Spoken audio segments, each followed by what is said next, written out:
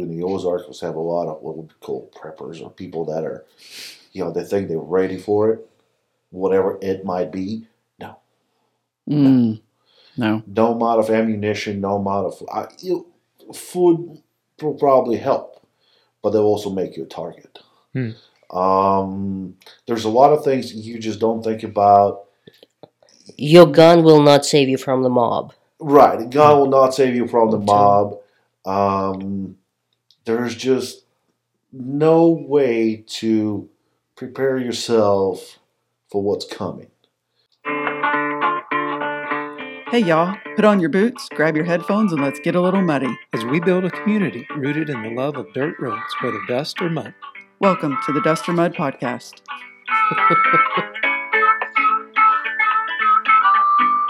Hi everybody, welcome to episode number 17 of the Dust or Mud Podcast. Thank you for joining us. Today we have a really super special treat. We have special guests visiting with us. We're going to have a conversation about freedom. We have Andrew and Anna Filipov, and they have a story or their life experiences are we're going to dive into freedom. Yeah, absolutely. So Andrew, we got this right, I think, in our pre-conversation, both of you from the Soviet Union. Correct. Yes. But it turned into both of you from different countries. Yes. And so we were born in one country, and then we turned out to be in different countries. Awesome. This is going to be such a great conversation. And you came to the U.S. You've been here for quite a while now, citizens of the United States, and we'll get through all of that. And to me, this episode, we are all going to get a huge lesson in freedom, and I'm really excited as we dive into this. So, okay, All right, here we go. So, tell us about what are some of your earliest memories of living in the Soviet Union? Just the regular childhood memories: going outside, hanging out with friends, spending summer with grandparents, going to school. Yeah.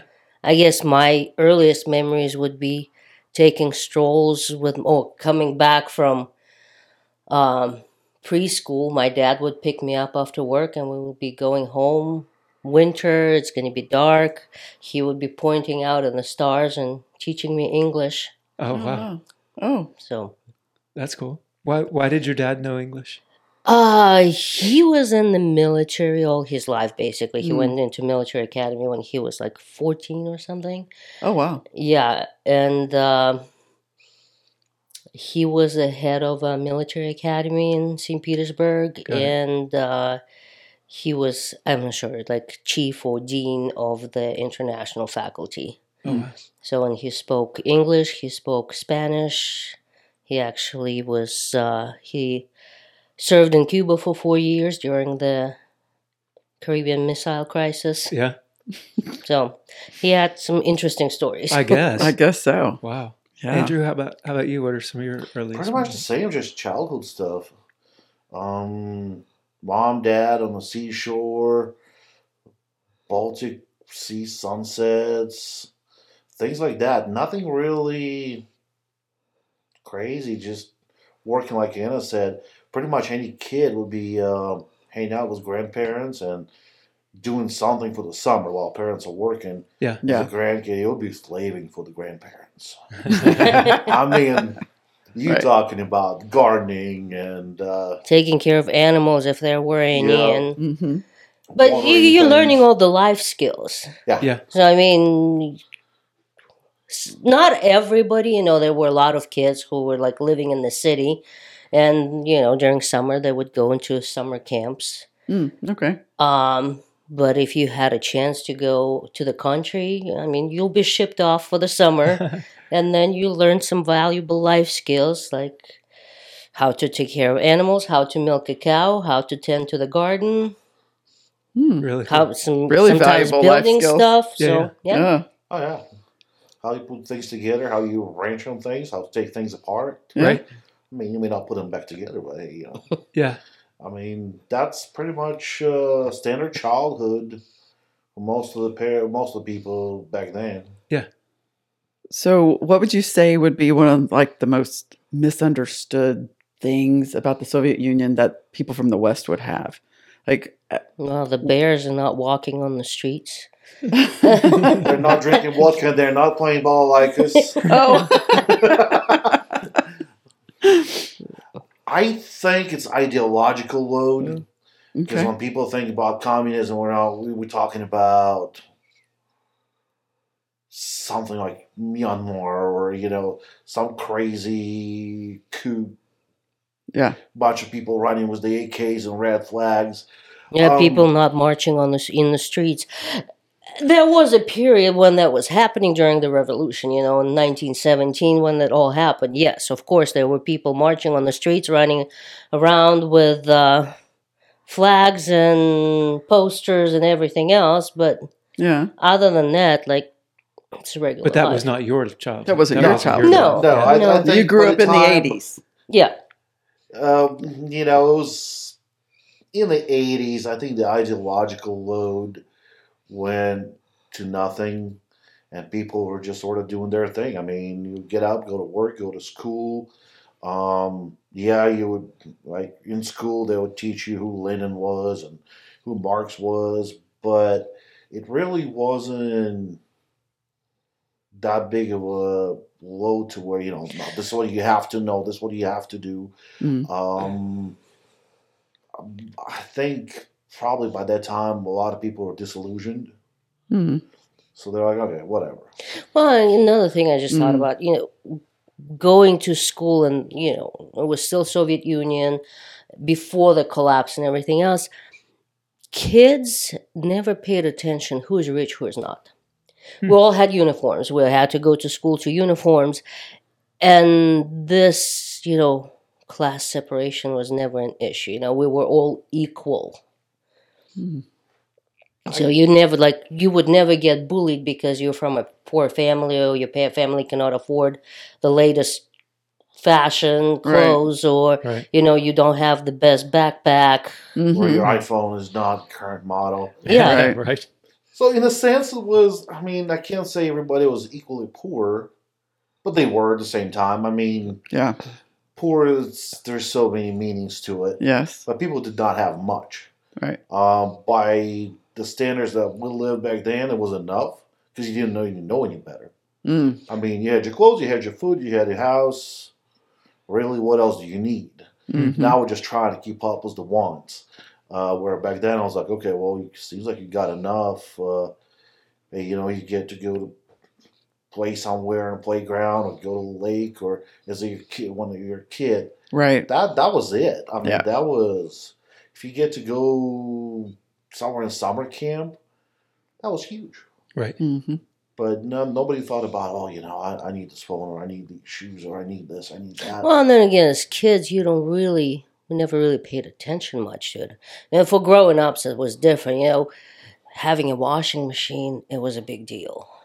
Because, in the 70s, early 80s, not every household had a washing machine. Right. Mm. Consumer goods were pretty much not existent, like washing machines. I mean, that was a big... TV was a pretty big deal. I mean, you would have to sign up. Let's say there's an electronics store, you would go in, but you have to sign up for the line or waiting list. And that may take a month, that may take a year, depending on how many TVs they're going to produce according to the manufacturing plan. Oh, wow. Because it was planned. Like Soviet Union had a planned economy.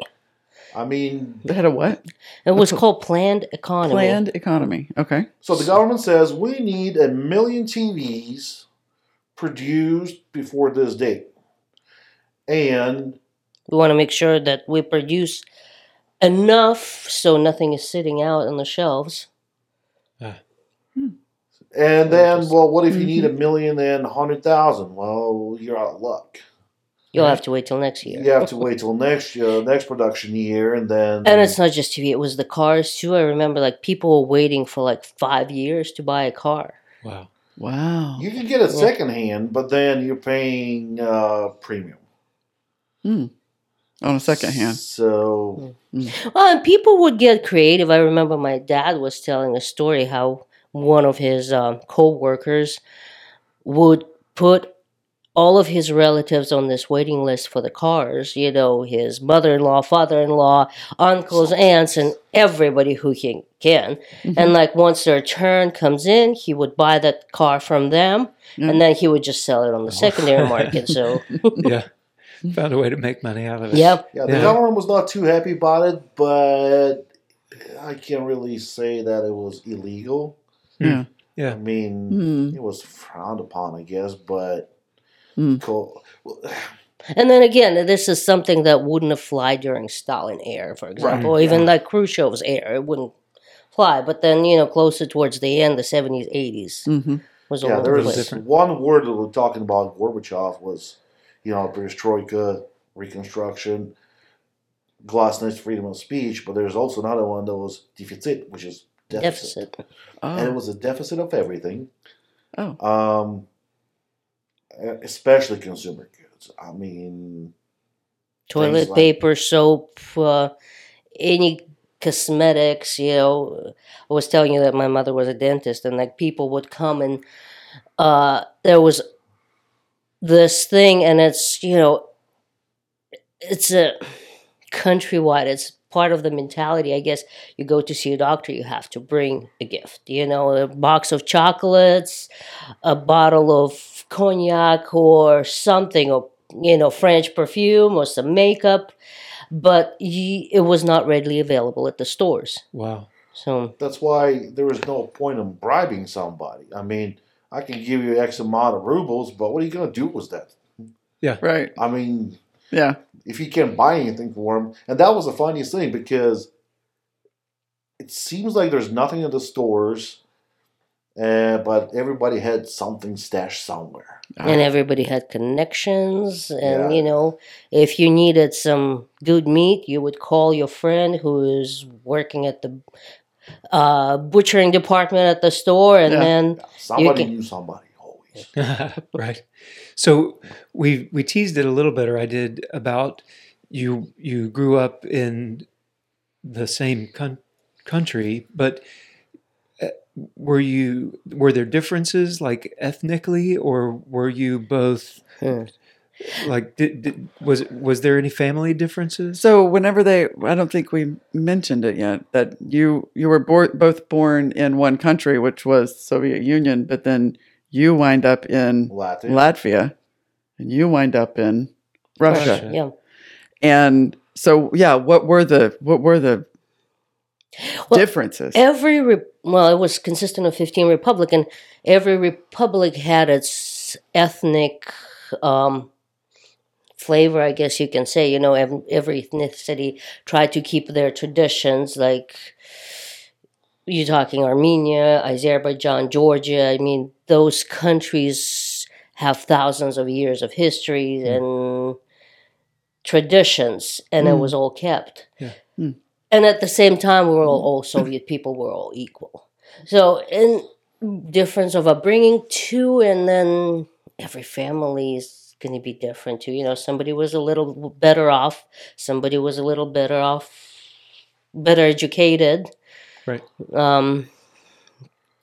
But overall, like, in between people, I never saw any hostility toward different nationalities. It all started after the fall. Got it. Okay. After the fall of the Soviet Union. Okay.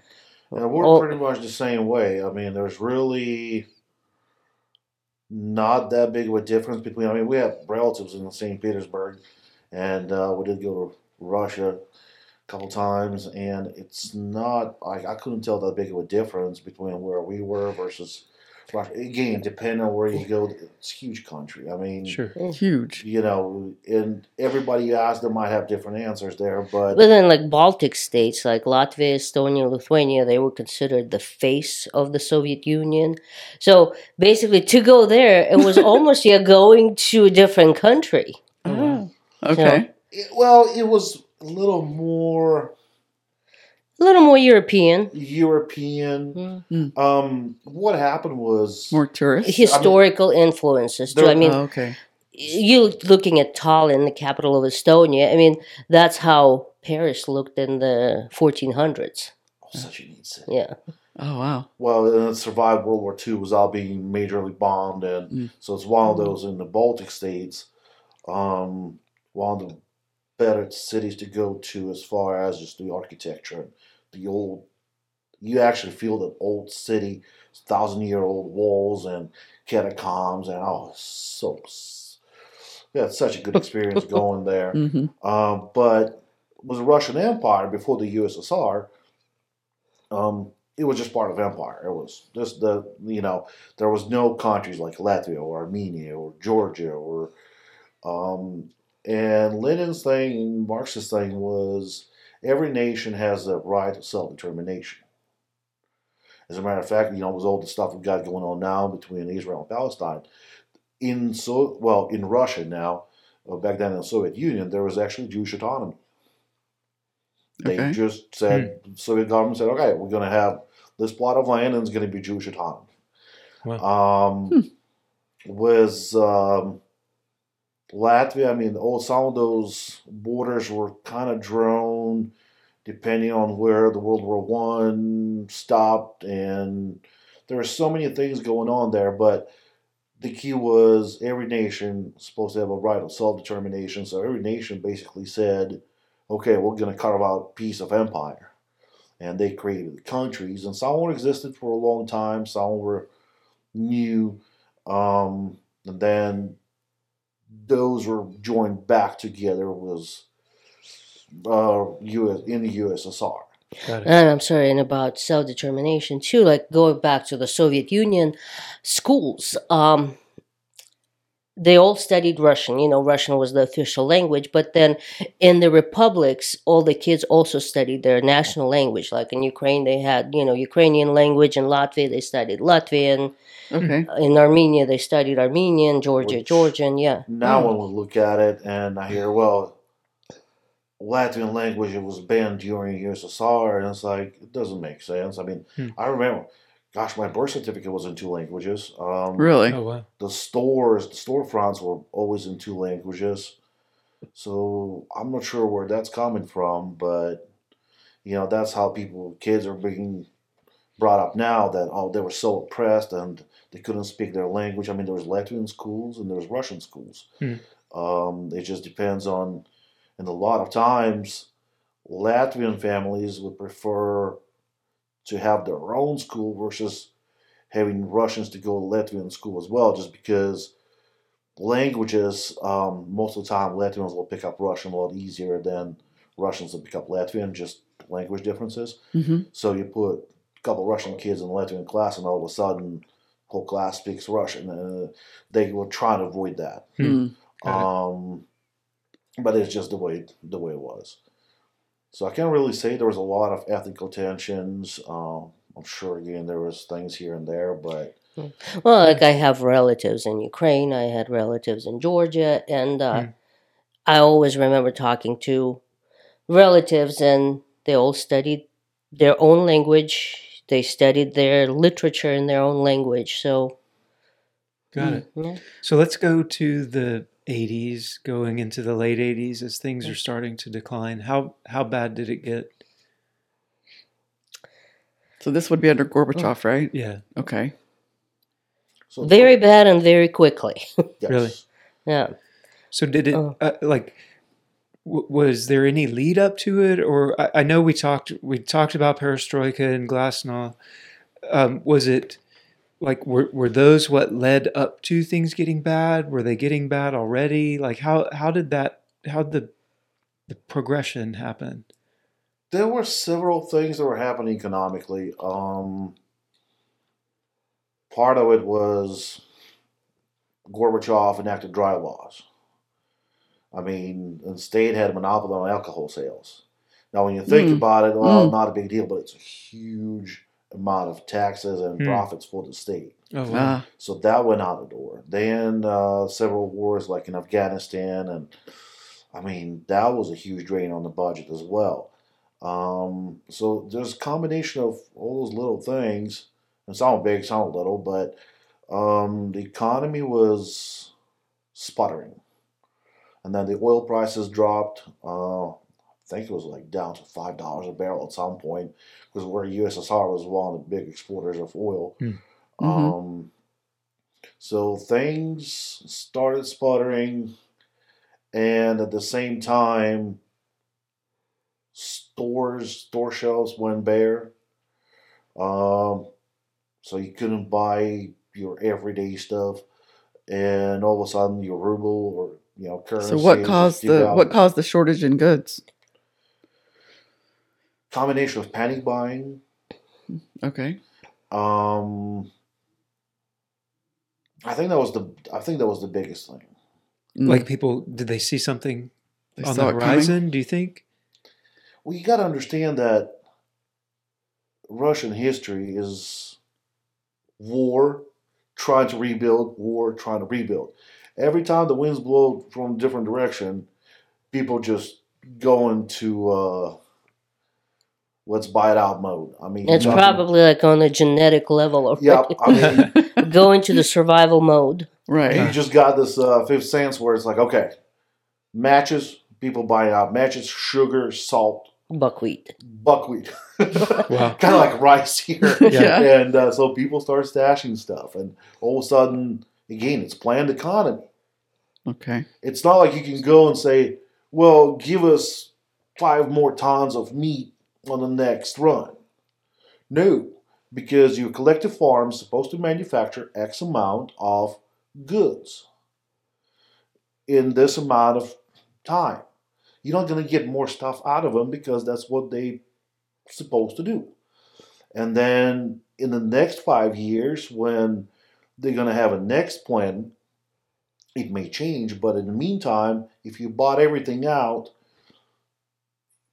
That's just it. that's just it. I mean, you're not going to get anything out of anywhere just because that's what was planned. One thing that happened was Gorbachev was he went to this model that was kind of a hybrid, and there were some co-ops that were starting. So you had farmers that were starting, there were co-ops.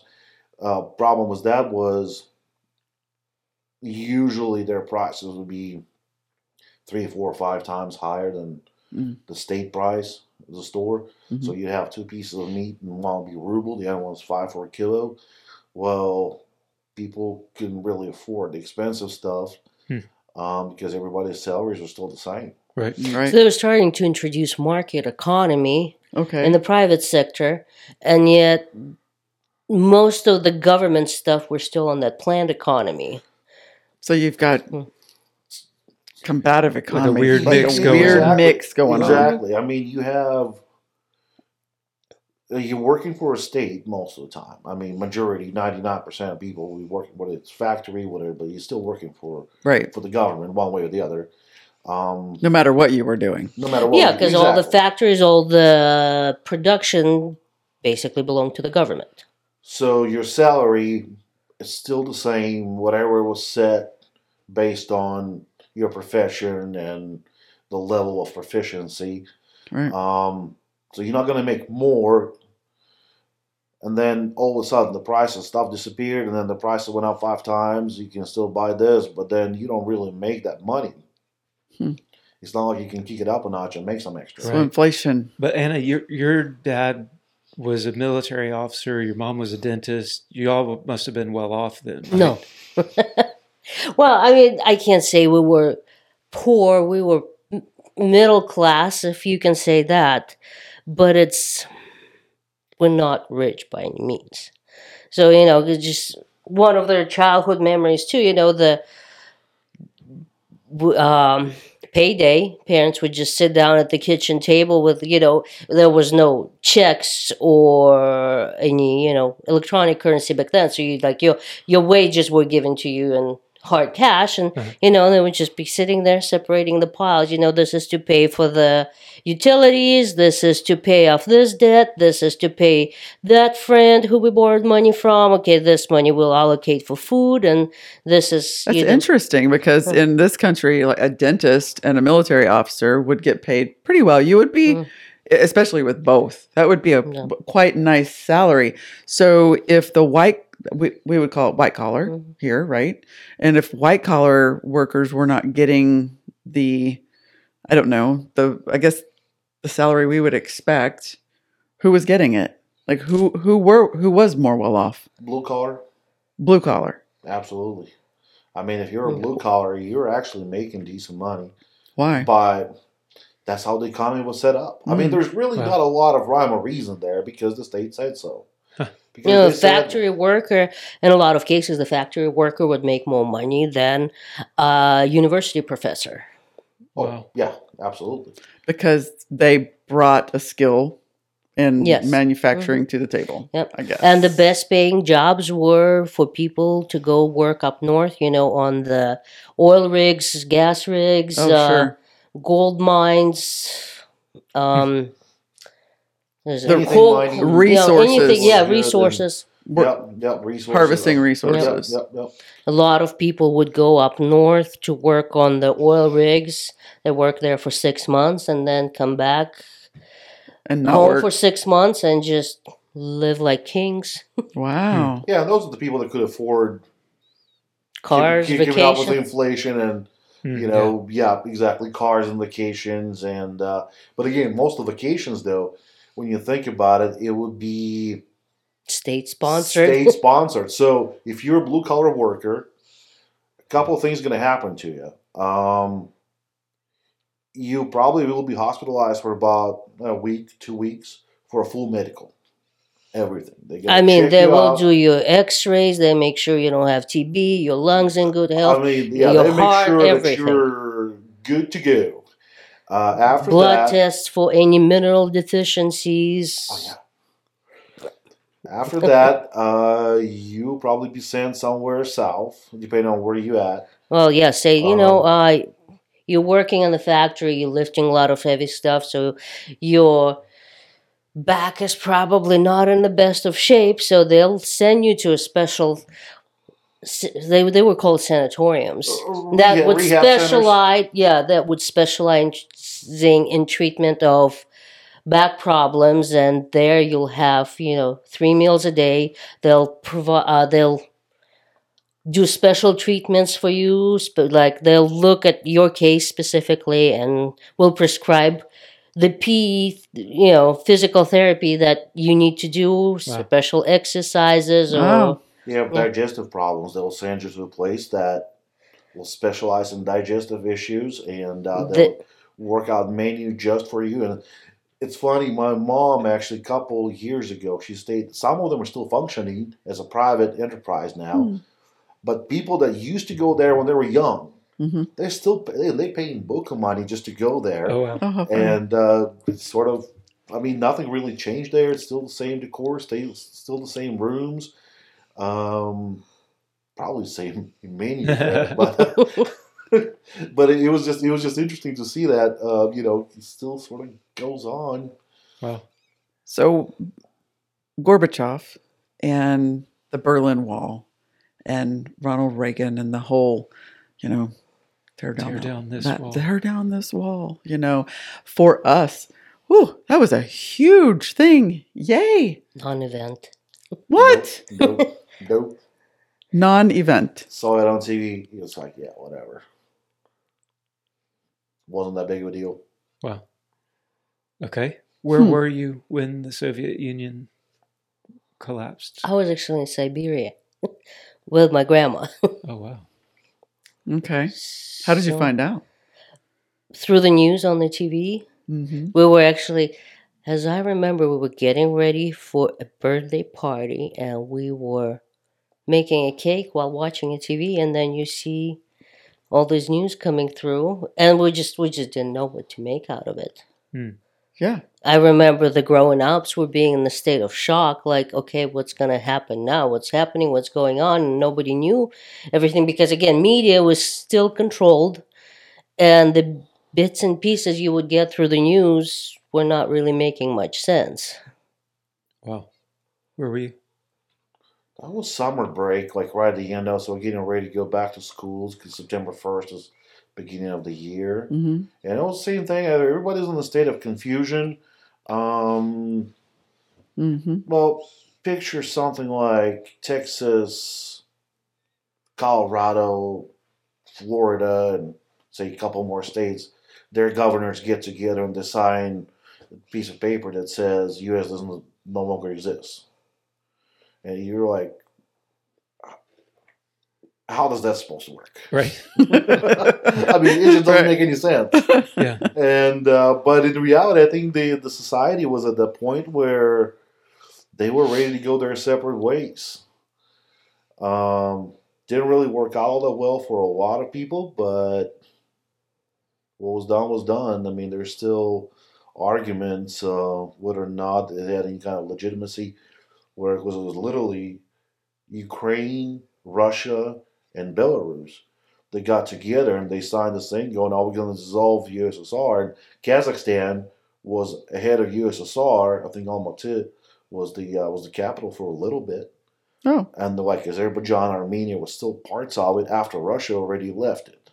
Wow. So it was weird times. There were a lot of confusion.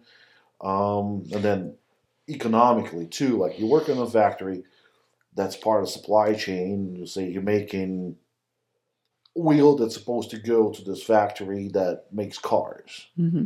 Well, now this factory is in a different country, and just the basic things of how do you regulate everything, who's paying you, I mean, there was just so many things that all of a sudden people never thought about, and they came into play. Wow. Part of it could be too is that with Gorbachev and that, the glasnost and perestroika thing, it opened the doors for Western culture to come in. Okay. Because before that, with the Iron Curtain, there were little bits and pieces people will know about the Western society, but not as much. And then all of a sudden, this gate opens, and then Soviet Union is flooded with the movies, with the magazines, and people looking at it like, wow, that's how they really live, So you think that led up to some of the... Yeah, well, because people the think, different look at countries- those people, how the Santa Barbara soap opera was a big deal, and then people would watch it and they're like, oh my God, this is how they live in America. How come we're not living like that? Yeah. And it was building the social tensions too. Oh, yeah. All you have to do is overthrow the government, and you get a nice car and half-naked girls running around, and a mansion somewhere in the ocean shore. Yeah, that was kind of perception of, Western culture and style. Soviet Union was boring in a lot of ways. Okay. I mean, How? well, you get 3 types of cars. That's what you get. 3. You get an apartment. Okay. Well, there's probably more, but it's all military and Mm-hmm. let's just say, 3 major brands. The clothing, because they make 5 million shoes of this design. Everyone and then wears the 5 same million kind of of shoes. that design. Mhm. So you're going to get Either maybe this or that. Nothing 5 in different between. varieties of the store. That's all you get Mm. for the next 5 years till the planned economy changes, and then they get the designs in, and then they do update. And then you might get different color shoe, the same stuff. But So you don't get to be original. No. everybody had the same stuff. Everybody, that's why nobody was fighting over it, just because it's all the same stuff. So that was a huge part of it. I mean, a lot of people though, the women. I mean, everybody can sew. Everybody can put together a dress in a couple of days, probably. And the thing was trying Knitting, sewing, yep. to get, yeah. Oh, right. Well, that So you was could the make only your way own. to be original. You can make your own. Because you can make your own. Well, and like, what is it? We had 2 or 3 magazines in Soviet Union for women, and everybody would prescribe to them because Subscribe. subscribe to them because every magazine will have like a little section on the cooking there. That's how women would get their recipes. And then there will be a section on, fashion, or how to knit the sweater, or how to make the dress. Well, Wow. so you mentioned things were starting to get bad as building up to the collapse. Did it get worse? Or what happened then? Like, okay, it was crazy at first and we didn't know what to think of it. Then what? Like, did things get really bad? Practically overnight. It's like you go to the store, you buy a loaf of bread for like 1 ruble, and then you wake up next morning and it's 1,200 rubles. And then people lost all of their savings, whatever they had. It just turned into paper money. Everything disappeared. A lot of factories closed down, or a lot of them kept going. People were producing it, but then the Didn't have the money heads to will buy come it. out and say, "Hey guys, we did not get any money from the government. We cannot pay you." So a lot of people kept working for like 6 months with no pay.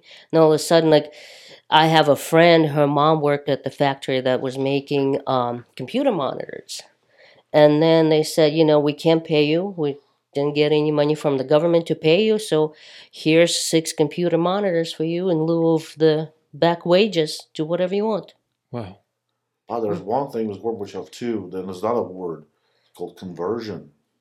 That's when a lot of military plants were converted to civilian needs, and the idea was to boost the civilian production.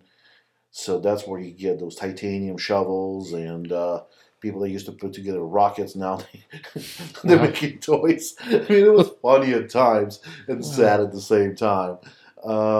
So people got hungry. Yeah. Well, And how? imagine So if there's no everything's- food on the shelves, where did the production? Where did the food come from then? Dacha. Dacha. Okay. Okay. Everybody- What does dacha mean? And describe it. Victory garden. Oh, okay. In a sense. Okay. But Got everybody it. had a plot of land. Again, when you look at Russian history, it's Okay. always just country gets destroyed, rebuild, and people so used to rely on them on themselves. I think self-reliance was a huge part of it, even now. I mean, everybody's still doing the same thing. You can tell fat years from lean years. If you drive down there, dachas usually there would be co-ops. So you would have, depending on the regulations, a certain amount of land. Okay. Was a small summer house. Again, depending on regulations, there was certain standards how big it can be. Some were tiny things, so you can just store shovels in like a little shed. Some were more of a decent sized summer cottage. And that would be where the land is located. Yeah. Okay. They'll be on the land. And if you drive through those co-ops and everybody's planting grass, then it's fat years. If Okay. everybody is digging the dirt and planting vegetables and bushes. So what would be the average leaves. size that, say, a family of 4 would have to grow food on? The standard was And everyone was issued this? Was it an issued thing from the government, or did you have to purchase? You could issue it, you could apply for it, you can buy it. You could buy it. Standard size was called 600s, which is basically 600 square meters. Okay. So you take that almost 600 yards, multiply that, was it by 9? You get your square feet, but basically 600 yards. Okay. And Square yards. yep. That would feed a family of 4. Well, I don't know If you about get feed. creative, it can be If 2 you get families. creative, yeah. Yes. A lot of people would rent some land, and Okay. that's actually a viable thing even nowadays. Was the people always worried about food shortage and things. If you have somebody like a farmer nearby, and you can rent a small plot of land. It's amazing what you can do Mm. and the things you can grow on it. But we had the dacha, and we had a couple more plots of land where we would Plant potatoes, plant potatoes. Mhm. cabbages, maybe. Yep. So get your basic vegetables and canning done, and Mm. all you got to do is hunt for the proteins. Mm. And that can be, I mean, there is always a farmer's market. And those things always, farmer's market always existed. It was just more expensive than the stores. And again, you kind of gauge it with your income. But and the same thing happening right now. You can get stuff at the store. You can get it at the farmer's market. It's going to be more expensive, but the quality is of no comparison. Right. Got it. Right. And Got it. when the system broke down, and farmers markets are probably the only place where you can actually get stuff. Hmm. I mean, people were still growing things, and I had a buddy. They had like a good 100 acres where they just planted potatoes, Oh wow. and they were killing it. Yeah. He had an old rusted out Mercedes van, and I mean, you can see through that thing. But they were holding sacks of potatoes, about 50 kilo per sack, and that was the normal thing. Like in the fall, people would go and buy 2 sacks of potatoes, 50 kilos, so about 100 kilos of potatoes. They'll last you for a few months. Yeah. Mm-hmm. I mean, that was cheap. It'll get you through the winter. That will get you through the winter. That will get Yep. you the cold months. Well, Some pickles and some sauerkraut. Mm-hmm. You're Oh, set. yeah. There you go. wow. So good. So good.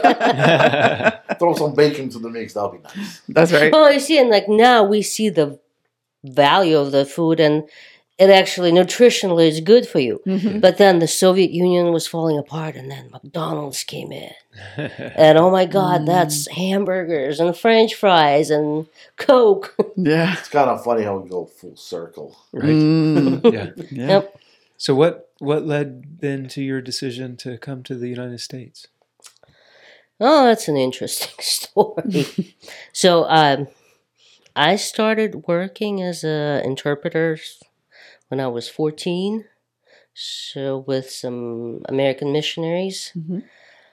I spoke English, not as well back then. I was still learning, but still enough. And the funny thing is, back then, in a week, I would make more money than my teacher at school would make in a month. Oh wow. Oh wow. Yeah. Mm. Got some At friends 14. there, and At 14. at 14, Mm. yes. And then I was getting ready after school. I was getting ready to go into the police academy, High Police Academy, it was called. And at the time, it was the best law education you can get in the country. Mhm.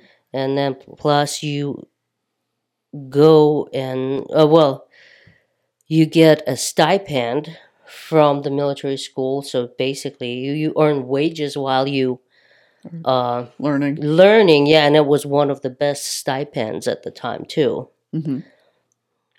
And things didn't work out. I had some knee issues, so I didn't pass the medical test.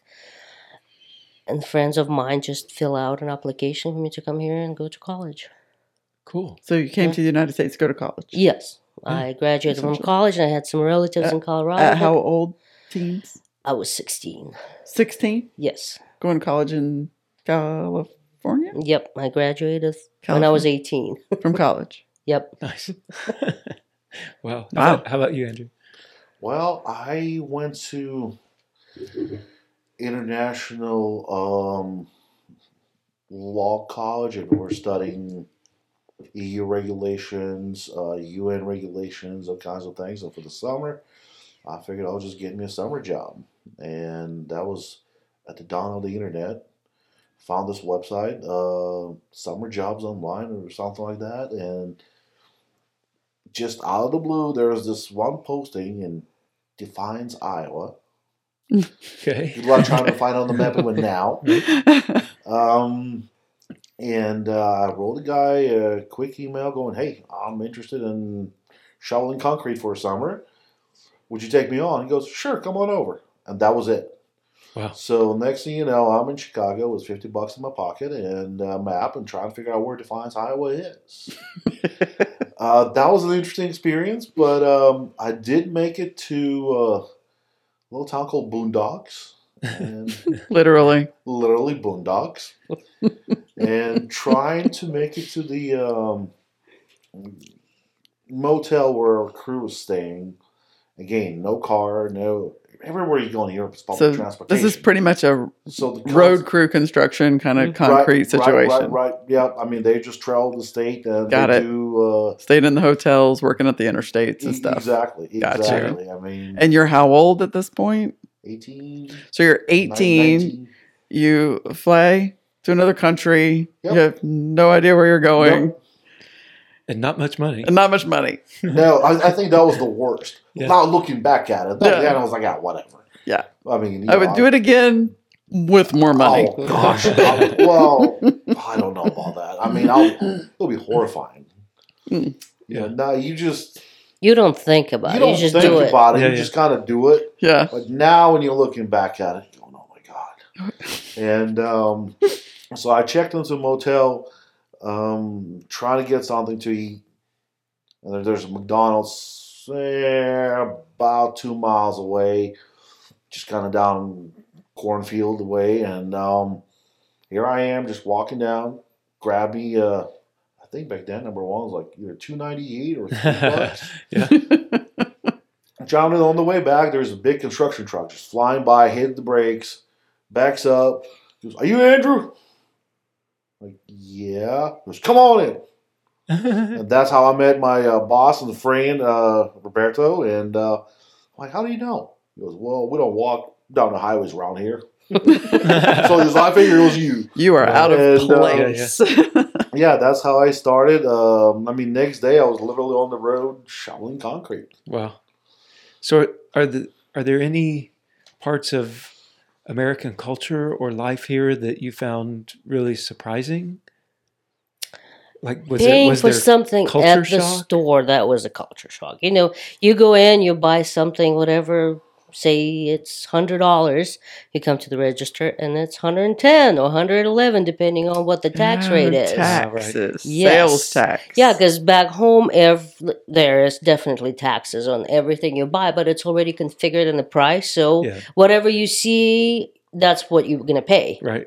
Yeah. So here it's a little different. Yeah, we understand that. That happened to us when we went to England. Yes. Except opposite. It was opposite, right. Mm-hmm. The price was just the price. Yeah, if it said £5 or £100, it was £100. Yep. The end. There was nothing. All the VAT was already on it. Yeah. Yep, it's already calculated in. And which is very smart of them to do that because it's 17%. And so when you're paying 17% at that time in 2005, 6, 17% tax, and you go up and it's £100 and they add 17%, that's going to hurt, you know? So all that it is. Go ahead, just go ahead. Nothing to see here. Right? Yep. How about you, Andrew? Just the way people go about their business. I mean, that was different. I mean, stores, I don't think it was really that much of at that time, it wasn't that big of a difference just because Latvia at that point, I mean. Well, even so, like even Russia at that point, you know, if you go to the store, you don't get the shock of the overabundance of everything in there because by that time, Russia was pretty well stocked. Oh, okay. Right. But let's say we'll be stopping for a break and Bertie goes, okay, let's go get something to eat. And don't go to whatever, Dairy Queen or. I'm like, you just covered in concrete, you're dirty and smell like diesel fuel. I'm like, well, aren't we supposed to change, take a shower? He just looks at me. It's Dairy Queen. Let's go. It's Dairy Queen. No, we're not taking a shower before we go get a hamburger at Dairy Queen. Like that, you just kind of, people don't care what other people think of. You don't wear your Sunday. Here. Oh, okay. At least the most people that I ran into, it's like whatever. I mean, you see people. Okay, you see people in PJs and Walmart. Fair. I mean, Right. guys, we're, Well, just, yeah, we're and- just rolling the other day. We're at Right. the gas station. There's this guy in like a Winnie the Pooh PJs at 8 o'clock in the morning and 3 cans of Monster Energy. Wow. Just rolling out of there. And he's got a little hood thing, and he's probably about 40 years old or so. And we're like, okay. We all wonder what's Well, wrong with him. Yeah, in Russia, for a woman to run to the store to get like bread and milk, no, she has to put her makeup on, Right. wear good clothes, make sure to put on high heels. Reputation, Yes, how saving you present face, how yourself. you present yourself. It is really changed matters. now. It's Oh, okay. much laid back now. Every- But still, Got it. still though. Yeah. Still though, I mean, you'll be hard pressed to see somebody. I mean, people go hungry. I think it But was they'll that way buy here, clothes. like in the 60s. It was that way where you didn't go out in Yeah. public without it, Yes, when without you're watching the old getting done. footage, Yeah. like 50s, 60s. Sure. It started to break down in 70s some. Yeah. But I love those old footage because Yeah. when you put together, let's say, USSR in the 60s Uh-huh. and the States, Mm-hmm. there's some differences. I mean, you can see the cars, but, the way that people go about their business is so close. Okay. Versus then it just started changing was, the culture changes and everything else. Right. I mean, I remember talking to one of my friends. She lived here for probably good 10 years, and then she went back to visit her family, and then she comes back and she's like, oh my God, they dress so well, and then you see all these girls wearing, Louboutin shoes, Jimmy Choos, Yeah. with nice purses, with Versace clothes on. I'm like, but think about it this way. That's probably that whole outfit. Who knows how long she was saving for it, and that's the only thing she has. That's it. Yeah. Yeah. And then you look at your closet, and you don't know where to put things. Anything else. Yep.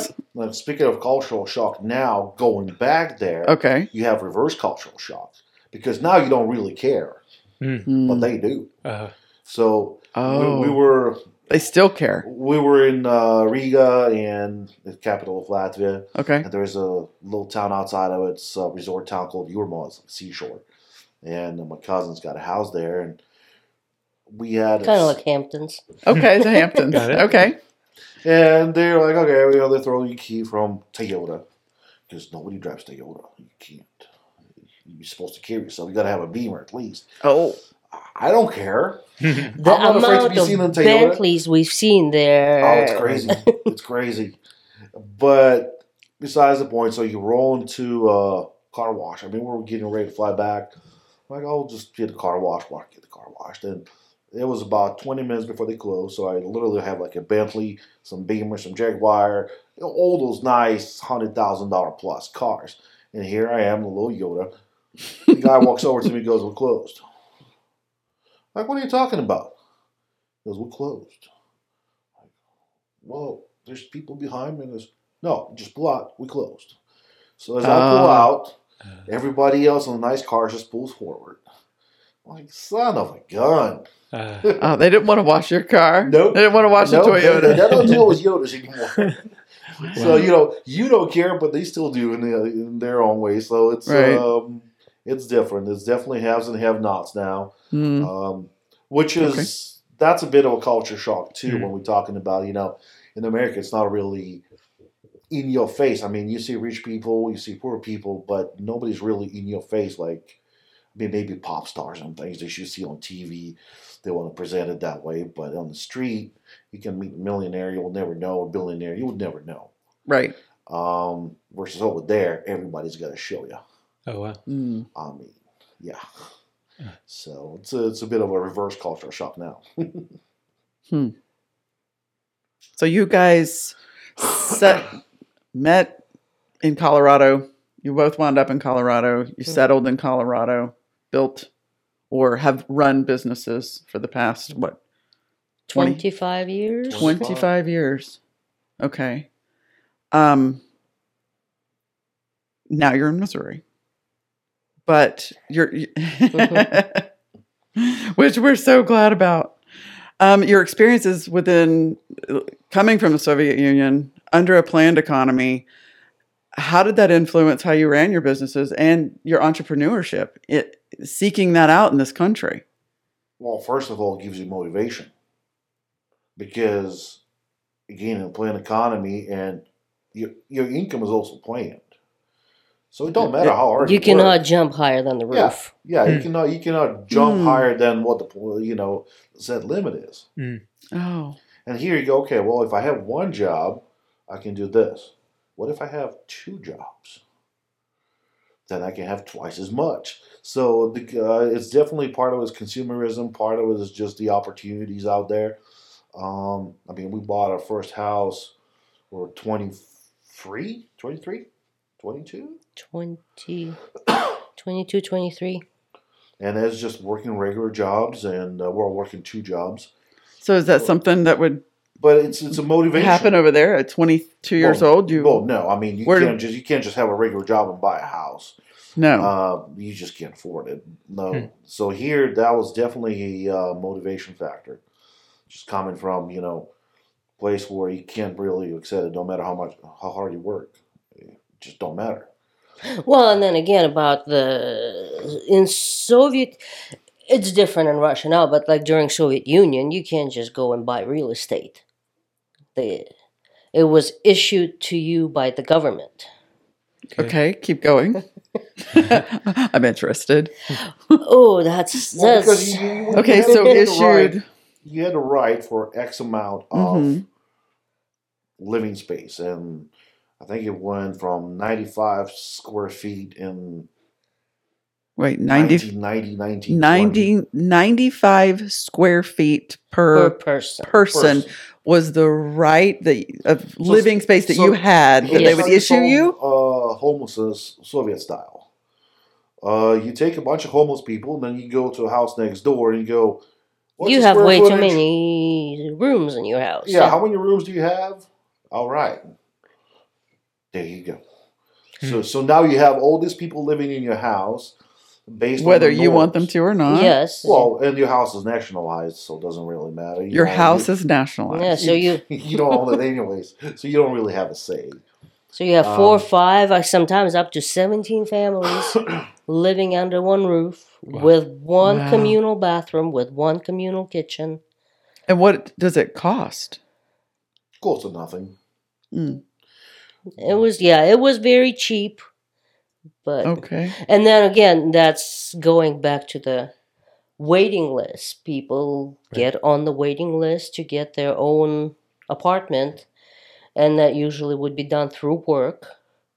Some people waited for 20 years to move out of the communal living situation into their private apartment. So having that as a foundation, then the idea that you can work hard and buy something for yourself was huge. Yeah. You just jump on it. Yeah. Right. And then again, the way people lived, it was different too. Here, kind of like you're 18, parents give you your set of luggage, good luck. Sometimes. Or you move to college or something. Not anymore. Not anymore. Maybe in the 80s. Maybe in the 80s. Well, when we got here, that was still the way it was looked at. In the 90s, that was kind of kids could still afford to move out and rent an apartment, even with roommates. Off you go. Well, kind of funny how, again, we just go in full circle to where kids could not afford to move out of the parents' house, and now we're back to the same thing. Yeah, well, in the Soviet Union, it would be, generational thing, it's multiple generation living under the same roof. Sometimes you had, a 2, 3, not bedroom, 2, 3 room flat, as they were called, and then you would have grandparents, parents, and kids living there, 6, sometimes 8 people. Wow. Yeah. And there was a construction boom right after World War II, and pretty much through the 80s, really. But there were plans for concrete panel homes. Let's say there was 20 different variations of apartments. So you would build 20 different variation apartments throughout the country. I mean, the homes all look the same. I mean, blocks and blocks and blocks. They all look the same. There's different variations on the inside, but let's say there's only 20 different varieties, and so there'll be 20 different square footages, give or take, based on hypothetically the amount of people that are going to be living there. So your manufacturing or, let's say, furniture makers. Whatever they make will be based on the measurements for those apartments. So the furniture fits. Yeah. I mean, everything was tied This is phenomenal. together. Well, everything was tied together. That's what I'm saying. Right, When right. it collapsed, Now what? everything just went. Well, my parents got the apartment that they were living at through my dad's work, and it was right before I was born. So it was, they gave them a 2-room flat based on 3 people. So as soon as I was born, my dad got on the waiting list to, improve the living conditions to get a bigger apartment, and they waited for 16 years. Wow. And then Soviet Union fell apart, so they never got it. And so Wow. it was 4 of us living in the 2-room apartment. Wow. And it's not a 2-bedroom living room, Yeah. big kitchen. No, I mean, the kitchen, we talk about kitchen, it's probably, Half of this room. well, a good 5 feet by 10-ish. Wow. Yeah. Okay. I mean, that would have to accommodate a table, cabinets, and everything else. So, I mean, tiny. That'd be 6 to 9 square yards we're talking about. And then the entryway, you can kind of squeeze in and hang your clothes, and then it'll be 2 rooms. They're bedrooms. They're not family room, living room situations. It's just bedrooms. Personal room was almost an unattainable dream for every Soviet child. Mm. Your own room. Your own Yep. room. If That you were a was single huge. child, sometimes you huge. had to share with your grandparents. Oh. Or, if it was pretty much all siblings were sharing the same room. Right. Sure. And then you start watching the movies and like, oh my God, look at those houses. Those kids have their own personal rooms, Mm. Of course. All Yeah. you gotta accept it. You just go and overthrow the government, and it's gonna look so good. Mm. No, and then you watch Home Alone and that mansion and Oh, right. You're wondering how much to pay the mortgage, but yeah. Anyways, Of course, we were watching Home Alone, and it was Thinking the same thing. thinking the same well, and that's the thing. thing. Like we did not have an understanding that That about people were 3% living in single of wide Americans trailers. actually live that way. Right. Right. But nobody explained that part. Right. So, That we were like living in double wides and well, although I say the double wide, and people kind of well, look at it as like, double wide. A lot of those concrete boxes, I'll take double wide any time of the day. oh Right. yeah, I could see I that. mean, Yes. well, and then again, a lot of the, we talking about, we came from big cities, but then you go further into the country, smaller towns, living conditions there were horrific because, really? they would take, pre-revolution homes that were all falling apart and they'll just stuff it with as many people they can. See, I was thinking in my mind that the country was the people living out in the country would have had, a cottage or smaller house, but more like an American farmhouse, I guess, in my mind is what I had. Some did. Okay. Some Well, did. the problem was if you were in the country, you probably working for a collective farm. And not only that, but if you're a collective farm, they would take your passport away and you couldn't travel. So you couldn't even leave collective farm. If you go to nearest city, you probably could, but you cannot venture far out of it. You wouldn't even have your passport. So do a little bit of a lesson just for people watching and listening. Collectivism and a collective farm, because many people I know in our country, it would be similar to a sharecropper in a sense, but even more extreme. Even more extreme. Okay, so collectivism. So basically, the government took over the land. There was no in the Soviet Union. There was no private ownership per se.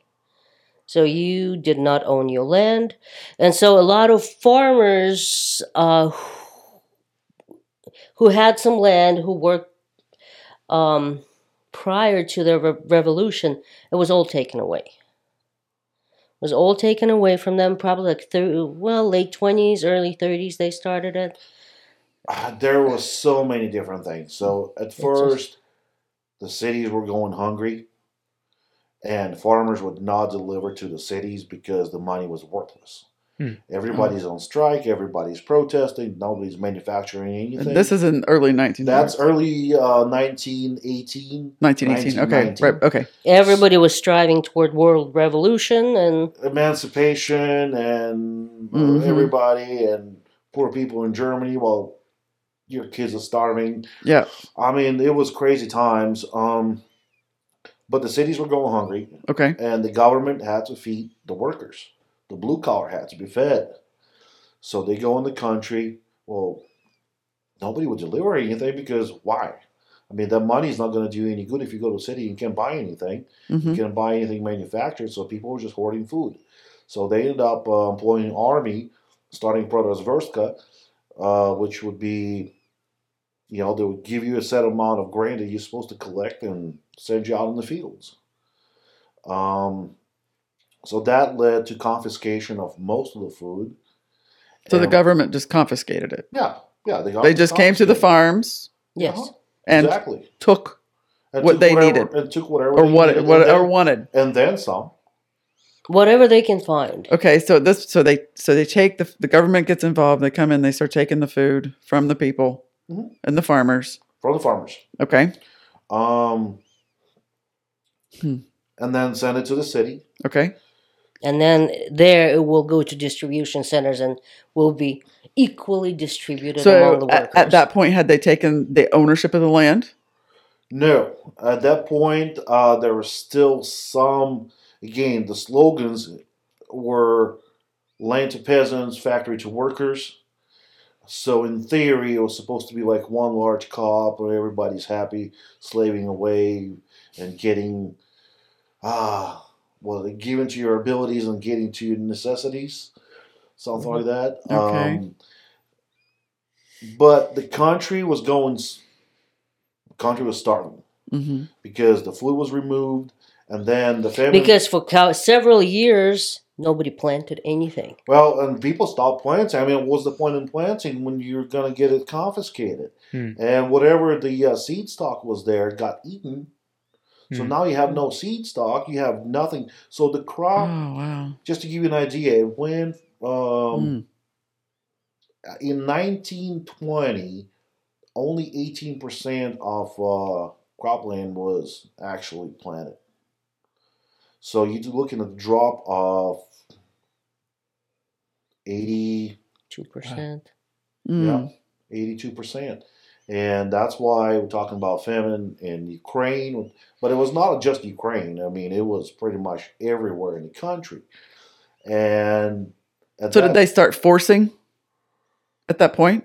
Like, okay, so farmers just don't want to. right. Never. So, we can't get anything out of it. So So yeah, let's organize them So let's and make them organize plant. and make them plant. So the country went and they had to buy the seed stock because everything was depleted. And of course, nobody would take the money. Mhm. Everybody wanted something solid like gold. Right. So that's why all the gold disappeared from the churches, and they were pulling gold leaf off the churches and everything else because everything Oh was wow, yeah. smelted, and then it was sent. Most of it was actually sent to the United States Yep, the museums were depleted of whatever they could sell. in exchange for So- grain and seed stock, and then everybody was ordered into collective farms, given the seeds, taking their passports away, and going, "You go at it." Wow. Or, well, there's all sorts of possibilities. None of them are good. And you had a plan. You're supposed to provide X amount of this farm. And there'll be a dude in charge Mm. who'll be watching over you. But, again, if you don't fulfill the plan, you're not going to live long. Just the Mm. way it is. So It it was disappeared. It was about this time, I think, that you have a story. Yes. So my great grandparents were farmers, and then at that time they were called kulaks, not gulag as in the concentration camps, but kulaks as the farmer that has a little extra or a little more than the average person. Okay. So in Okay. their case, they had a cow and a couple of chickens. So they were And better. that's extra. Yeah. So they were better off than most. And they had their house. They had a nice plot of land. Mm. And so they had some visitors who came in to take whatever they can. And my grandfather was one of them. They refused to give away their cow because that's what was feeding their family, Mhm. and they were shot. And everything was confiscated. Wow. And then he ended up marrying my grandma so he can take over the land and the house. Wow. Good grief. Yeah, and that's all I know. The family never talked about it. Grandma never really talked about it much. I know just little bits and pieces I learned from my mom or from some of my aunts and uncles, but not much. And then again, we knew about it, but it was never brought up. Nobody dwelt on it. It was just, Move kinda, on. yeah, it happened. We know about it. Let's move on. And then again, I never met my grandfather.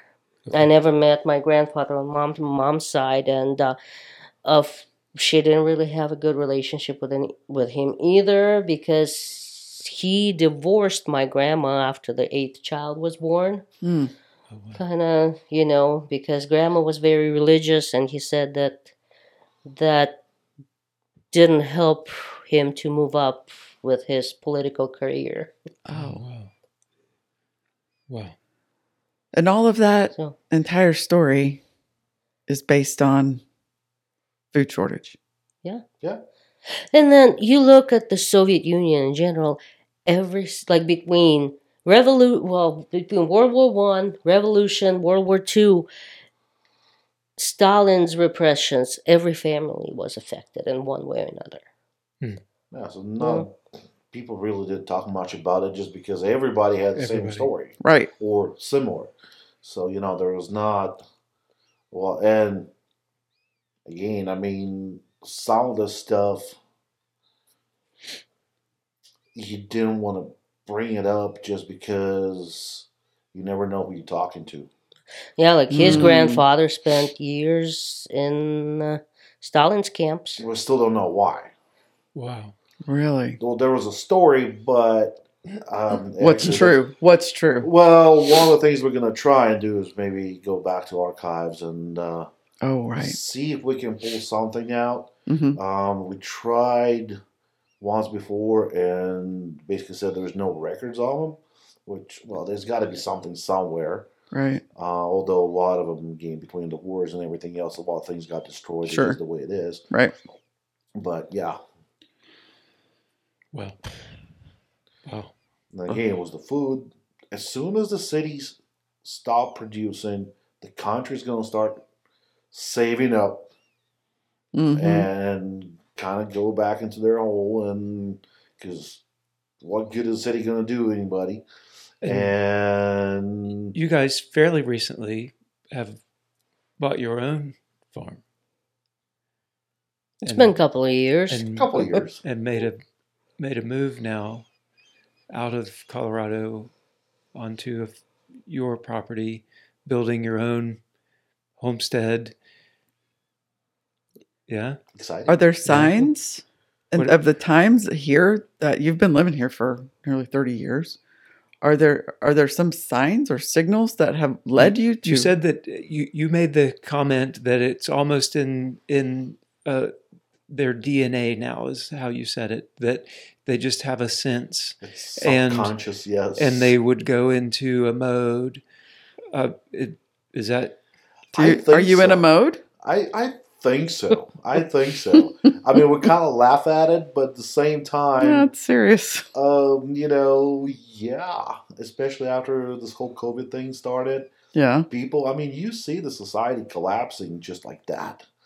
I mean, people shooting each other over a roll of toilet paper, and things escalate fast. You see the varieties disappearing at the store. Mhm. You know, even like you would come in, you had endless amount of whatever bread, cereals, deli meats, and now you see that it's getting smaller. Uh-huh. Things Mhm. are no longer So- available. Now we got a long way to go to the USSR, but Inflation is one of them. you got inflation that's going through the roof. You got a court system that is really questionable now. People stop having faith in the government, and that's all the government is. It's a faith-based system. It's just like religion. Collapse As of long as you have a education. faith in the government, it's going to keep going. Once you lose that faith, and when you watch TV, you can see the riots on the streets, and they say, "Oh well, it's heated but mostly peaceful protests." Okay, fine. It's not what I see, so I'm just going to make my own conclusion. When you look at judicial system where people getting prosecuted and or held in jail for no apparent reason, and no sentencing being done.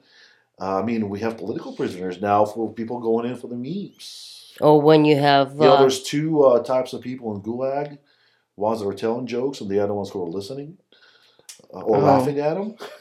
Really? Yeah.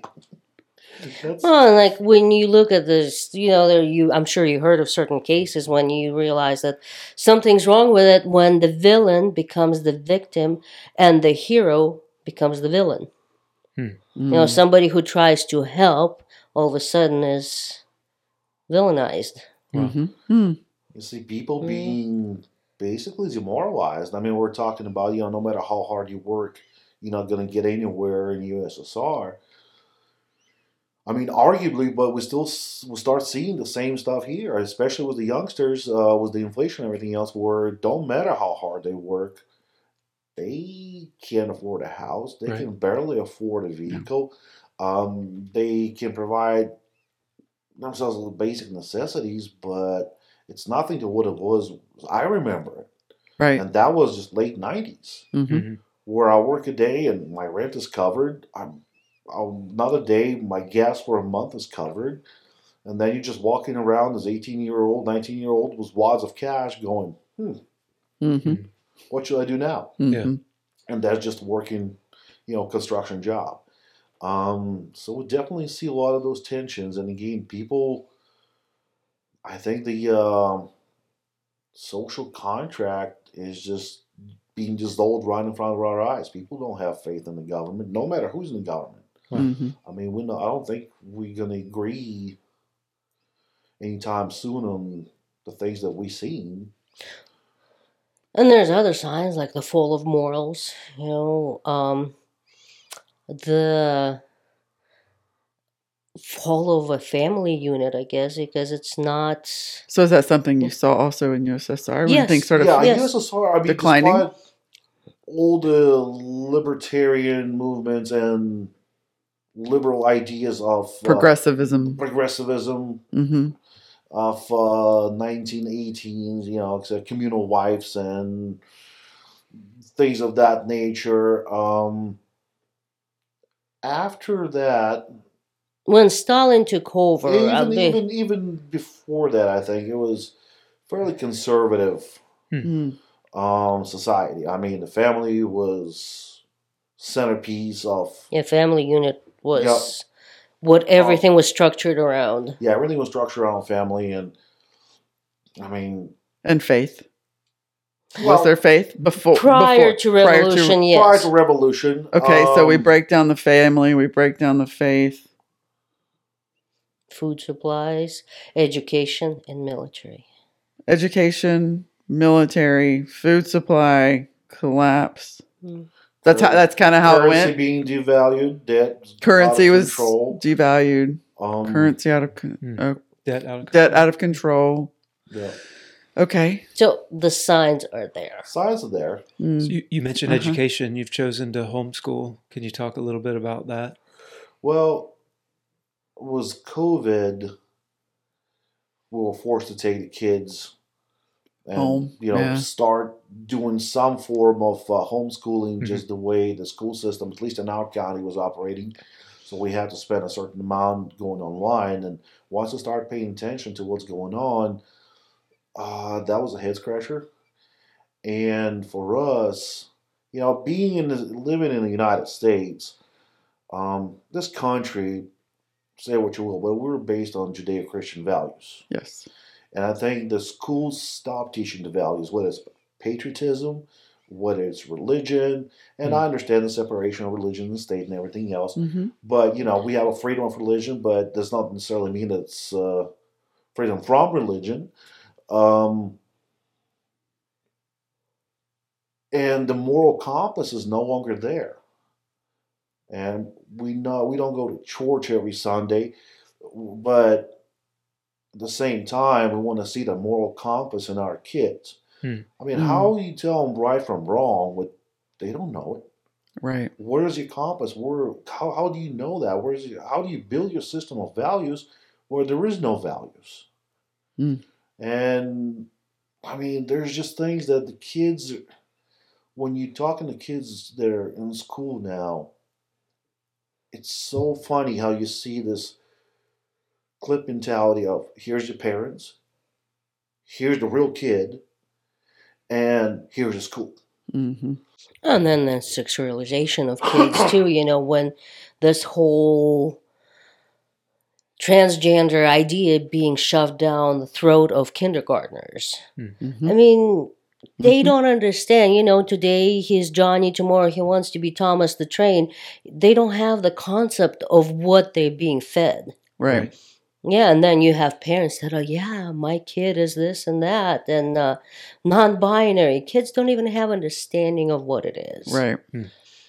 And then in the meantime, they cannot read, they cannot write, they cannot spell, they don't know history. We just need to get back to the basics if we want to save the country. But I'm not even sure if it's possible. I mean, I'm looking at it, like I said, I see the USSR. I see everybody pulling their own way, and nobody can agree on anything. So you guys did become citizens of the United States? Yes. So this is your problem too? Oh, yeah, of course. Oh, yeah. Of course. No, I mean, right. In our unique perspective, we can see the parallels. Yeah, We exactly. just see But you guys different. you belong here now. In your hearts. Oh, yeah, this is home. Yeah. I mean, Yeah. Although every once in a while we're joking about it, like, the Ural Mountains look real good right now. Our next village is about 600 miles away. Mm-hmm. Mm-hmm. Watch all those travel shows. It's called the Ozarks in the United States. So my family, I mean, got a line of old believers, and they were, they were kind of scattered all over the empire back in the 1700s. And a lot of them are in Siberia, still live in the villages. That are very isolated, that have no roads leading to them. It's sort of no, it's not quite Amish way of living. Mm-hmm. But you can compare it to you that. can compare it to, and that's the way they choose to live, and where they choose to live. That's right. of their own choosing. And at this point, they don't want to have anything to do with the government. They don't want to have anything to do with anything. They're self-reliant. They're self-reliant. Just leave us alone. They don't want to serve in the army. They don't want to participate in wars. They just want to be left alone. And every once in a while, looking at it, I mean, there's TV just talking about the draft, and little one, she doesn't know. She said, "Dad, are you going to get drafted?" I'm like, "No, I'm too old for that." But you think about it, she is 12, and the Afghan War was what? How long did it take? Almost 20 years. Yeah. So I mean, we have generations that grew up with that. Yep. And it's amazing, and you kind of start worrying about your kids. Yeah. I mean, we're whatever, but there's just a lot of uncertainty. So how do you describe freedom? What is it to you? I'll say it's 100 acres of freedom. 100 acres. It's just being able to produce for yourself, to provide for yourself. I mean, we're lucky we don't have a lot of regulations. Hardly any. Hardly any. So that is wonderful. Yeah. Having good neighbors. I mean, that goes such a long way. It does. So it's a combination of all those things. Yeah. Mostly not having the government watching over you.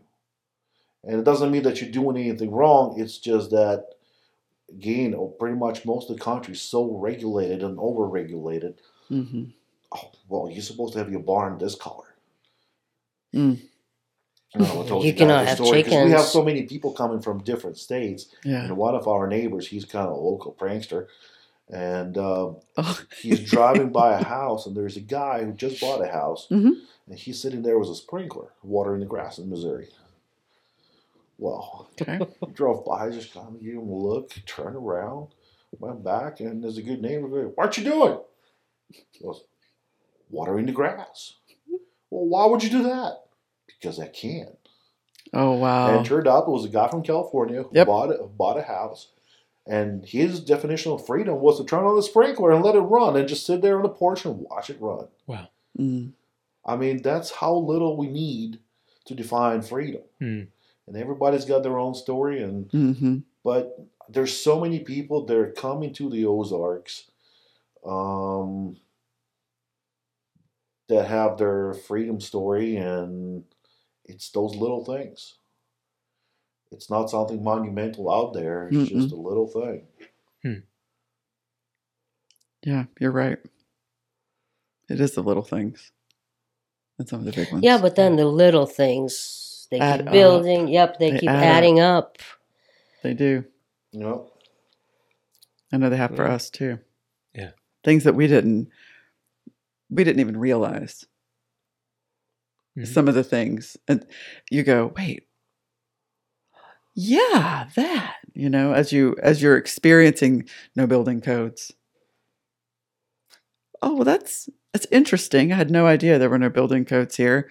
But wow, that makes a lot of sense. And I feel the freedom in that. Like, oh my God, we can actually build this house on our timeline the way we want to without all of the regulations. Yeah, and Yeah, but how much will that do for your personal life and Mm, just your sanity? so much. Exactly. Yeah. And that's the little thing. I mean, talking Mhm. about the abstract thing that's in the book somewhere. Mhm. You don't have to go to Federalist Papers in order to figure it out.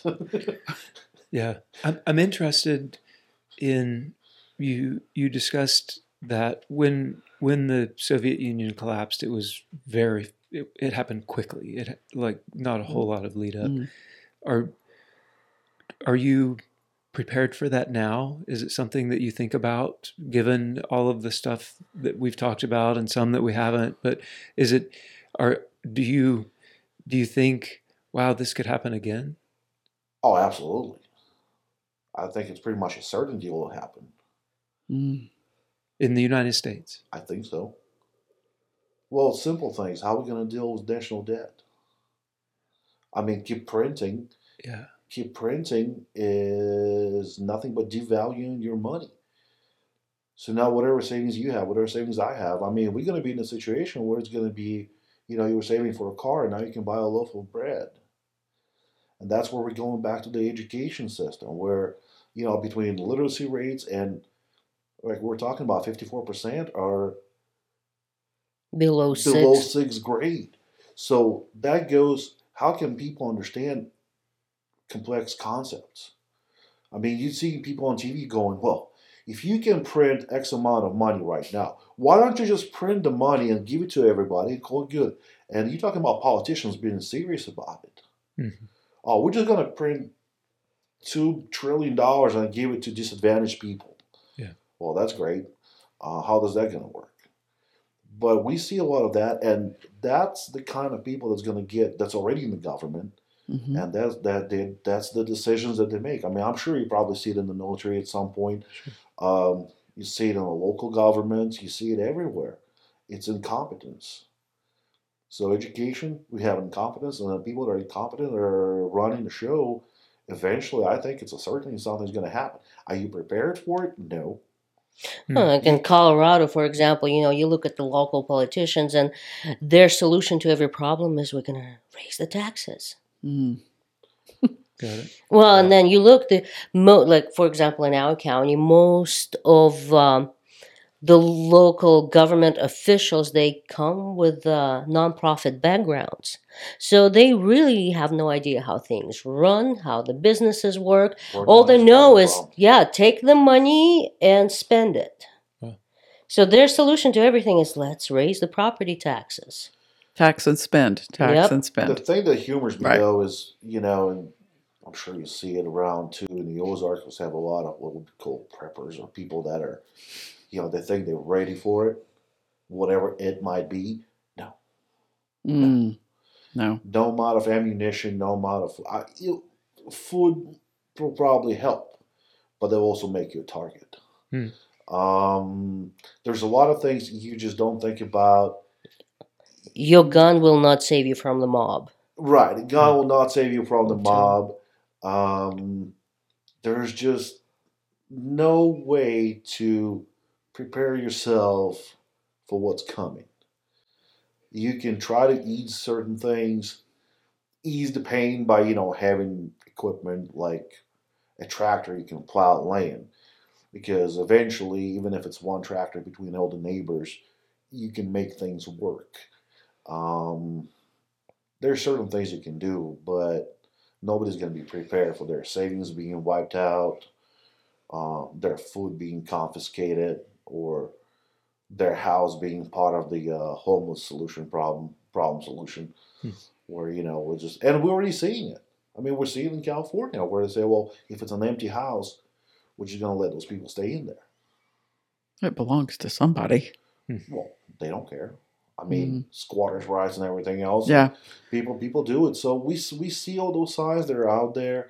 I just don't think that anybody can be 100% prepared. and most people have no idea what's Many coming. people listening to this might think, well, that's just it's really doomsdayer, well, you're doomer, No. But the interesting, or the reason that you guys' perspective is so valuable in our time right now is that you have seen it, you have witnessed it, felt it, lived through it, and are able to look through a completely different lens than the rest of us, and able to provide that perspective to, hey guys, it ain't good. Well, I think biggest mistake people make is they go, well, I got 10,000 rounds of ammunition and a pile of food. Come get me.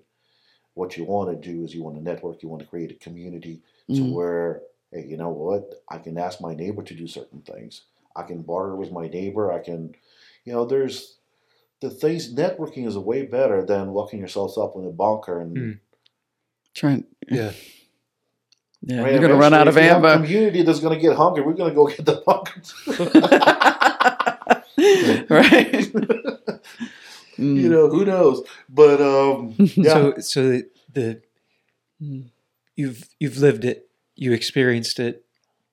The country collapsed. Where's your? We've talked about your thought for the future here.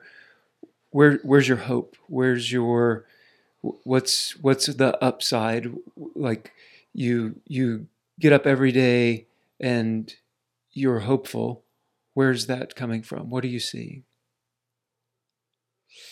I don't think we really look at it that much. We get up and first thought of the day, who's going to go let the chickens out and feed the dogs? Yeah. Yeah. You just look at what you need to do to be self-reliant and don't depend on the government. I look at you and you give me hope, because to me the especially having served for 25 years this nation, the idea of a potential collapse is very dark. It's very it's very, very heavy, and for you to with everything that you've seen to say it's looking imminent, that's very heavy to me. But you lived it. You lived through it. And now you're here telling the tale. And you're happy and you're smiling and you have a family and you have 100 acres of freedom. And so to me, just you being who you are it gives me hope. That is amazing. I think your story is amazing, and you guys being able to share it for me is a huge amount of hope. Well, and then, if you look through history, every collapse gives birth to something else. I mean, there's empires that collapsed and then it gave birth to something else. The world didn't end, it kept going. It just that perspective evolved into something different. That perspective, though, we don't have it. I can tell you, Shelley and I don't have that perspective. That is something that you're bringing that is unique. Mm-hmm. That we don't. I would say the majority of at least our generation, we don't have that. Mm-mm. It feels devastating. The idea of a nation collapse. Right? Like the world is coming to an end. Yeah. But I mean, there's this idea of national divorce that's been out there for many years. So it's not something that's new. I mean, I think a lot of people seeing the signs, whether or not it's going to come to fruition, who knows? Mm-hmm. But you also see a younger generation, the kids, that are being homeschooled, that are just different breed. Mm-hmm. And that gives you hope. They're tough. They're resilient. They're smart. I was just put a big old smile on my face. There's this girl that was like 3 years old, dragging it. We were cleaning up after his event, and she's dragging the chair, stumbling, falling. And I'm like expecting to catch her. She's going to cry. She just gets up, grabs the chair that's bigger than her, and she just keeps dragging it. Like, that's the girl. She's going to be resilient. Yeah. And just that ability to overcome. You see a lot of it, especially in the kids that are homeschooled. A lot, the ones that are brought on the farm, they know the value of work, they know the value of food, they know the basics of it. So I mean, we're definitely that gives me hope. I mean, just seeing the younger generation, and they're going to be able to overcome. That kid that's giving it hell, dragging the chair. Right. She's going to be resilient. Mm-hmm. She's going to do it. And, watching Anastasia growing, and, I mean, gosh, she is my best help on the farm. I mean, whether we're setting the T-posts, whether it's doing the chores, and you guys know that too. Mm-hmm. I mean, when you're watching the kids work, and now they know the value of it. Sure. Mm-hmm. They know where the food comes from. And once you understand the value of things, that's your moral compass. And that's how you quantify, and that's how you network, that's how you meet people. I mean, that's the whole system of values that you create around just the hard work. A lot of people nowadays, I think they're missing it, but you see the resurgence of homesteading, of people leaving the cities and people starting new. So you mentioned so we've got people coming here from all over the place, it seems. They're wanting to do something else with their families. They're wanting to pull them opt out of the systems that we have been programmed to be in, right? And they're opting out of it.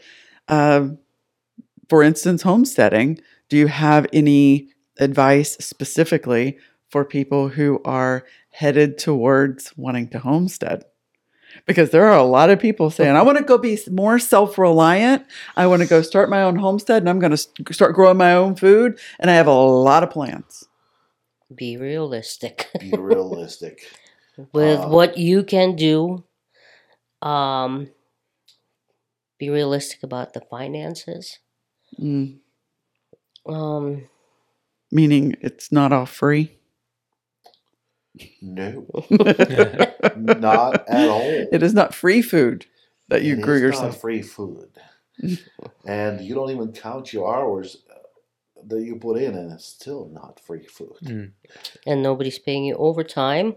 Well, first of all, you got to figure out why you're doing this. Okay. I mean, what is it? If you're trying to grow clean food, great. If you're trying to bond as a family, awesome. One of the surviving things and how it helped survive through the fall of Soviet Union is bartering and moonshining.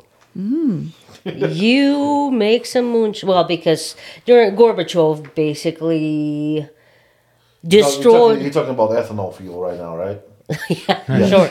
So Sure. you're making ethanol fuel to fuel the tractor, and then your tractor gets to plow your land. And Yeah, you just- have a plot of land, you need to plant potatoes, but you need to plow it first. If you do it with a shovel yourself, you're going to be doing it for months. Yeah. So, but you have some ethanol, and you go to your neighbor who has a tractor and say, hey, I give you this. Can you plow my field? He converts ethanol into gas and keeps. Right? But seriously, though, I mean, you got to be realistic and just set your goals.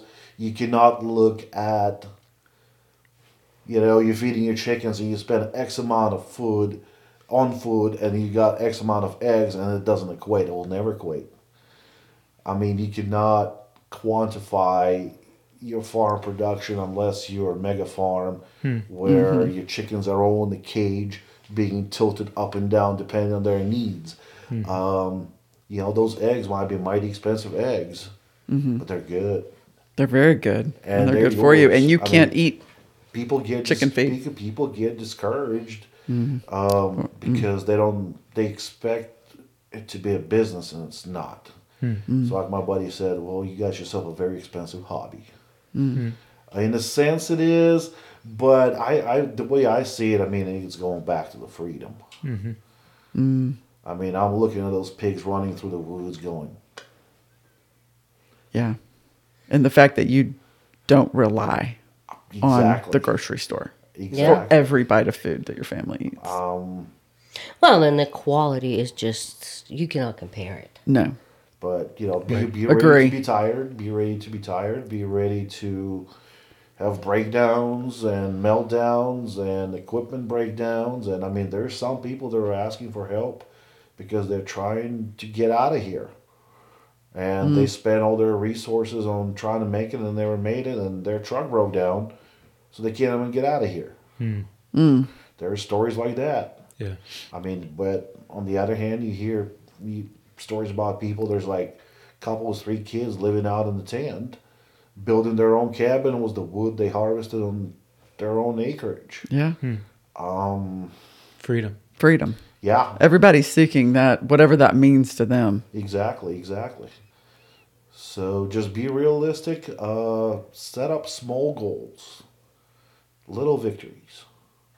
I mean, if you can do that, then you're gonna have something big. But don't just plan on being done in 6 months with all your infrastructure, and be realistic about your sweat equity and it's a way of life, and it's long. It's a marathon. It is. It is, and it's not a sprint for sure.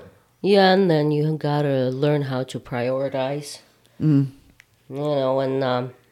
your family time is a priority too. You have to make sure you spend time with each other. You have to spend time with your kids. Yeah. It's very important. The chicken coop can wait, but your kid will grow up before you know it. Oh, yeah.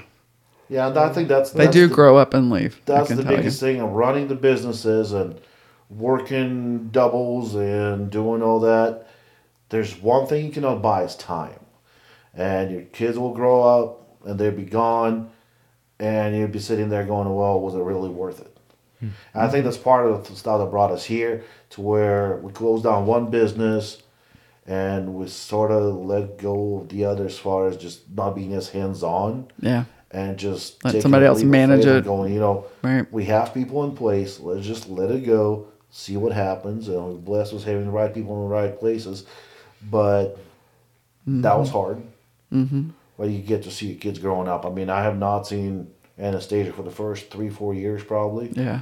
Just because we're running this laundry plant and we're doing this and we're doing all those projects, and it feels good to provide. Yeah. But then the trade-off, I mean, do you really want this late model car? Do you really need this big old house? Or are you being better off driving an older clunker and living in a smaller house and hanging out with your kids? Yeah. And, tending to animals and going on a hike on your own property. Yeah. Yeah. So things like that. We agree. It's being freedom. You don't have the customers waiting on you. I mean, yeah, you have your customers waiting on you you, do. all right. But you know what I mean. Yeah. Yes. They can always address the customer service Complaint line. exactly. If they complain too much, they're gonna end up in a soup. I mean, that's just the way it is. But so it's definitely different. I think mentally, if you're prepared, you're gonna be in a much better spot than just trying to hit the deadlines and worrying about supply chains and things breaking down. I mean, I still have to deal with some of that, but it's huge not to have it every day. Another piece of advice would be probably get books, real books, hard copies, not the electronic versions of it. Yep. As resources. And, it's like... Make yourself a library. Make yourself a library. Google. Just because internet is not always reliable. Not when you're in the country. No, not. Here we are, 21st century America, and you cannot sometimes call anybody. Or you cannot find information on the internet because it's just not working. Yeah. Yeah, and then when you have a medical emergency with your livestock, what are you going to do? Yeah. You can't find that YouTube video how to fix your chicken leg. Right. And unfortunately, a lot of YouTube videos lately have been useless. Yeah. And a lot of information. I don't know if you guys, maybe it's just me, but when you're trying to look something that is related to homesteading, growing things, there's just a bunch of mumbo jumbo that's absolutely useless. Yeah. And you end up go wasting hours trying to find one little piece of information. Right. So now we're kind of catching ourselves going back to the book just because it seems like the information that you're getting off the web now is just either irrelevant or people filtered out. It's so it's just right. It's just made for clickbaits, I guess. A lot of it. I think there's just a lot of garbage out there that you don't really. You're wasting a lot of time looking through it. Sure. Sure. And then get your kids off the devices too. Like, well, you can't do it an hour, day and time. Agent. But limit it. Try to get them outside the bed. Get them outside and get them to read. And get them off. Yeah, get them involved in whatever is going on your homestead. Yes. Yeah. Pull them in. Let them. One thing that we do is even if it isn't, when kids are doing things, it's often not going to be exactly the way that we would do it. But let them do it. Let them. But then again, even.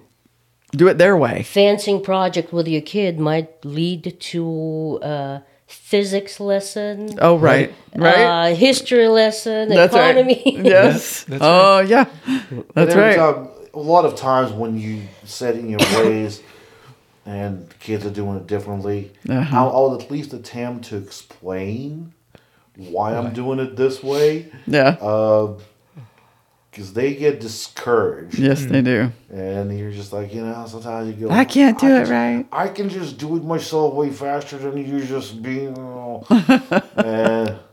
if you explain them why, they can be your best helpers out there. Oh, yeah. And that helps them think through it. Mm-hmm. And learn. And you spend time with them. It can be a history lesson or any lesson. Any lesson. You just talk to kids and while you got time. Mm-hmm. And when you're working together, you got time. You're making it. Yeah. And the time is priceless. Yep, that's right. Well, speaking of time. Well, guys, this has been awesome. It's been amazing. It's been really, really fun. It's been a pleasure. Yeah. Thank you so much. And then again, we just scratched the surface. I know. And there's a lot of the subjects that we talk about. You have to dive so deep into them to even get a little bit of understanding of what was really happening. And again, what we were saying, it's just our perspective. It's, how we saw it. And again, we saw it being kids. Sure. Yeah, sure. And it's just, but as I said, you do have a perspective, and your willingness to share that is amazing, and we really appreciate it. Yeah. So thank you. Thanks for your time. This has been awesome. Thanks for your openness. Yeah. Yeah. This has been great. It's been really cool. So thank you. All right. Well, this has been awesome. And thank you guys again. And until next week, bye, y'all. Bye, y'all. bye.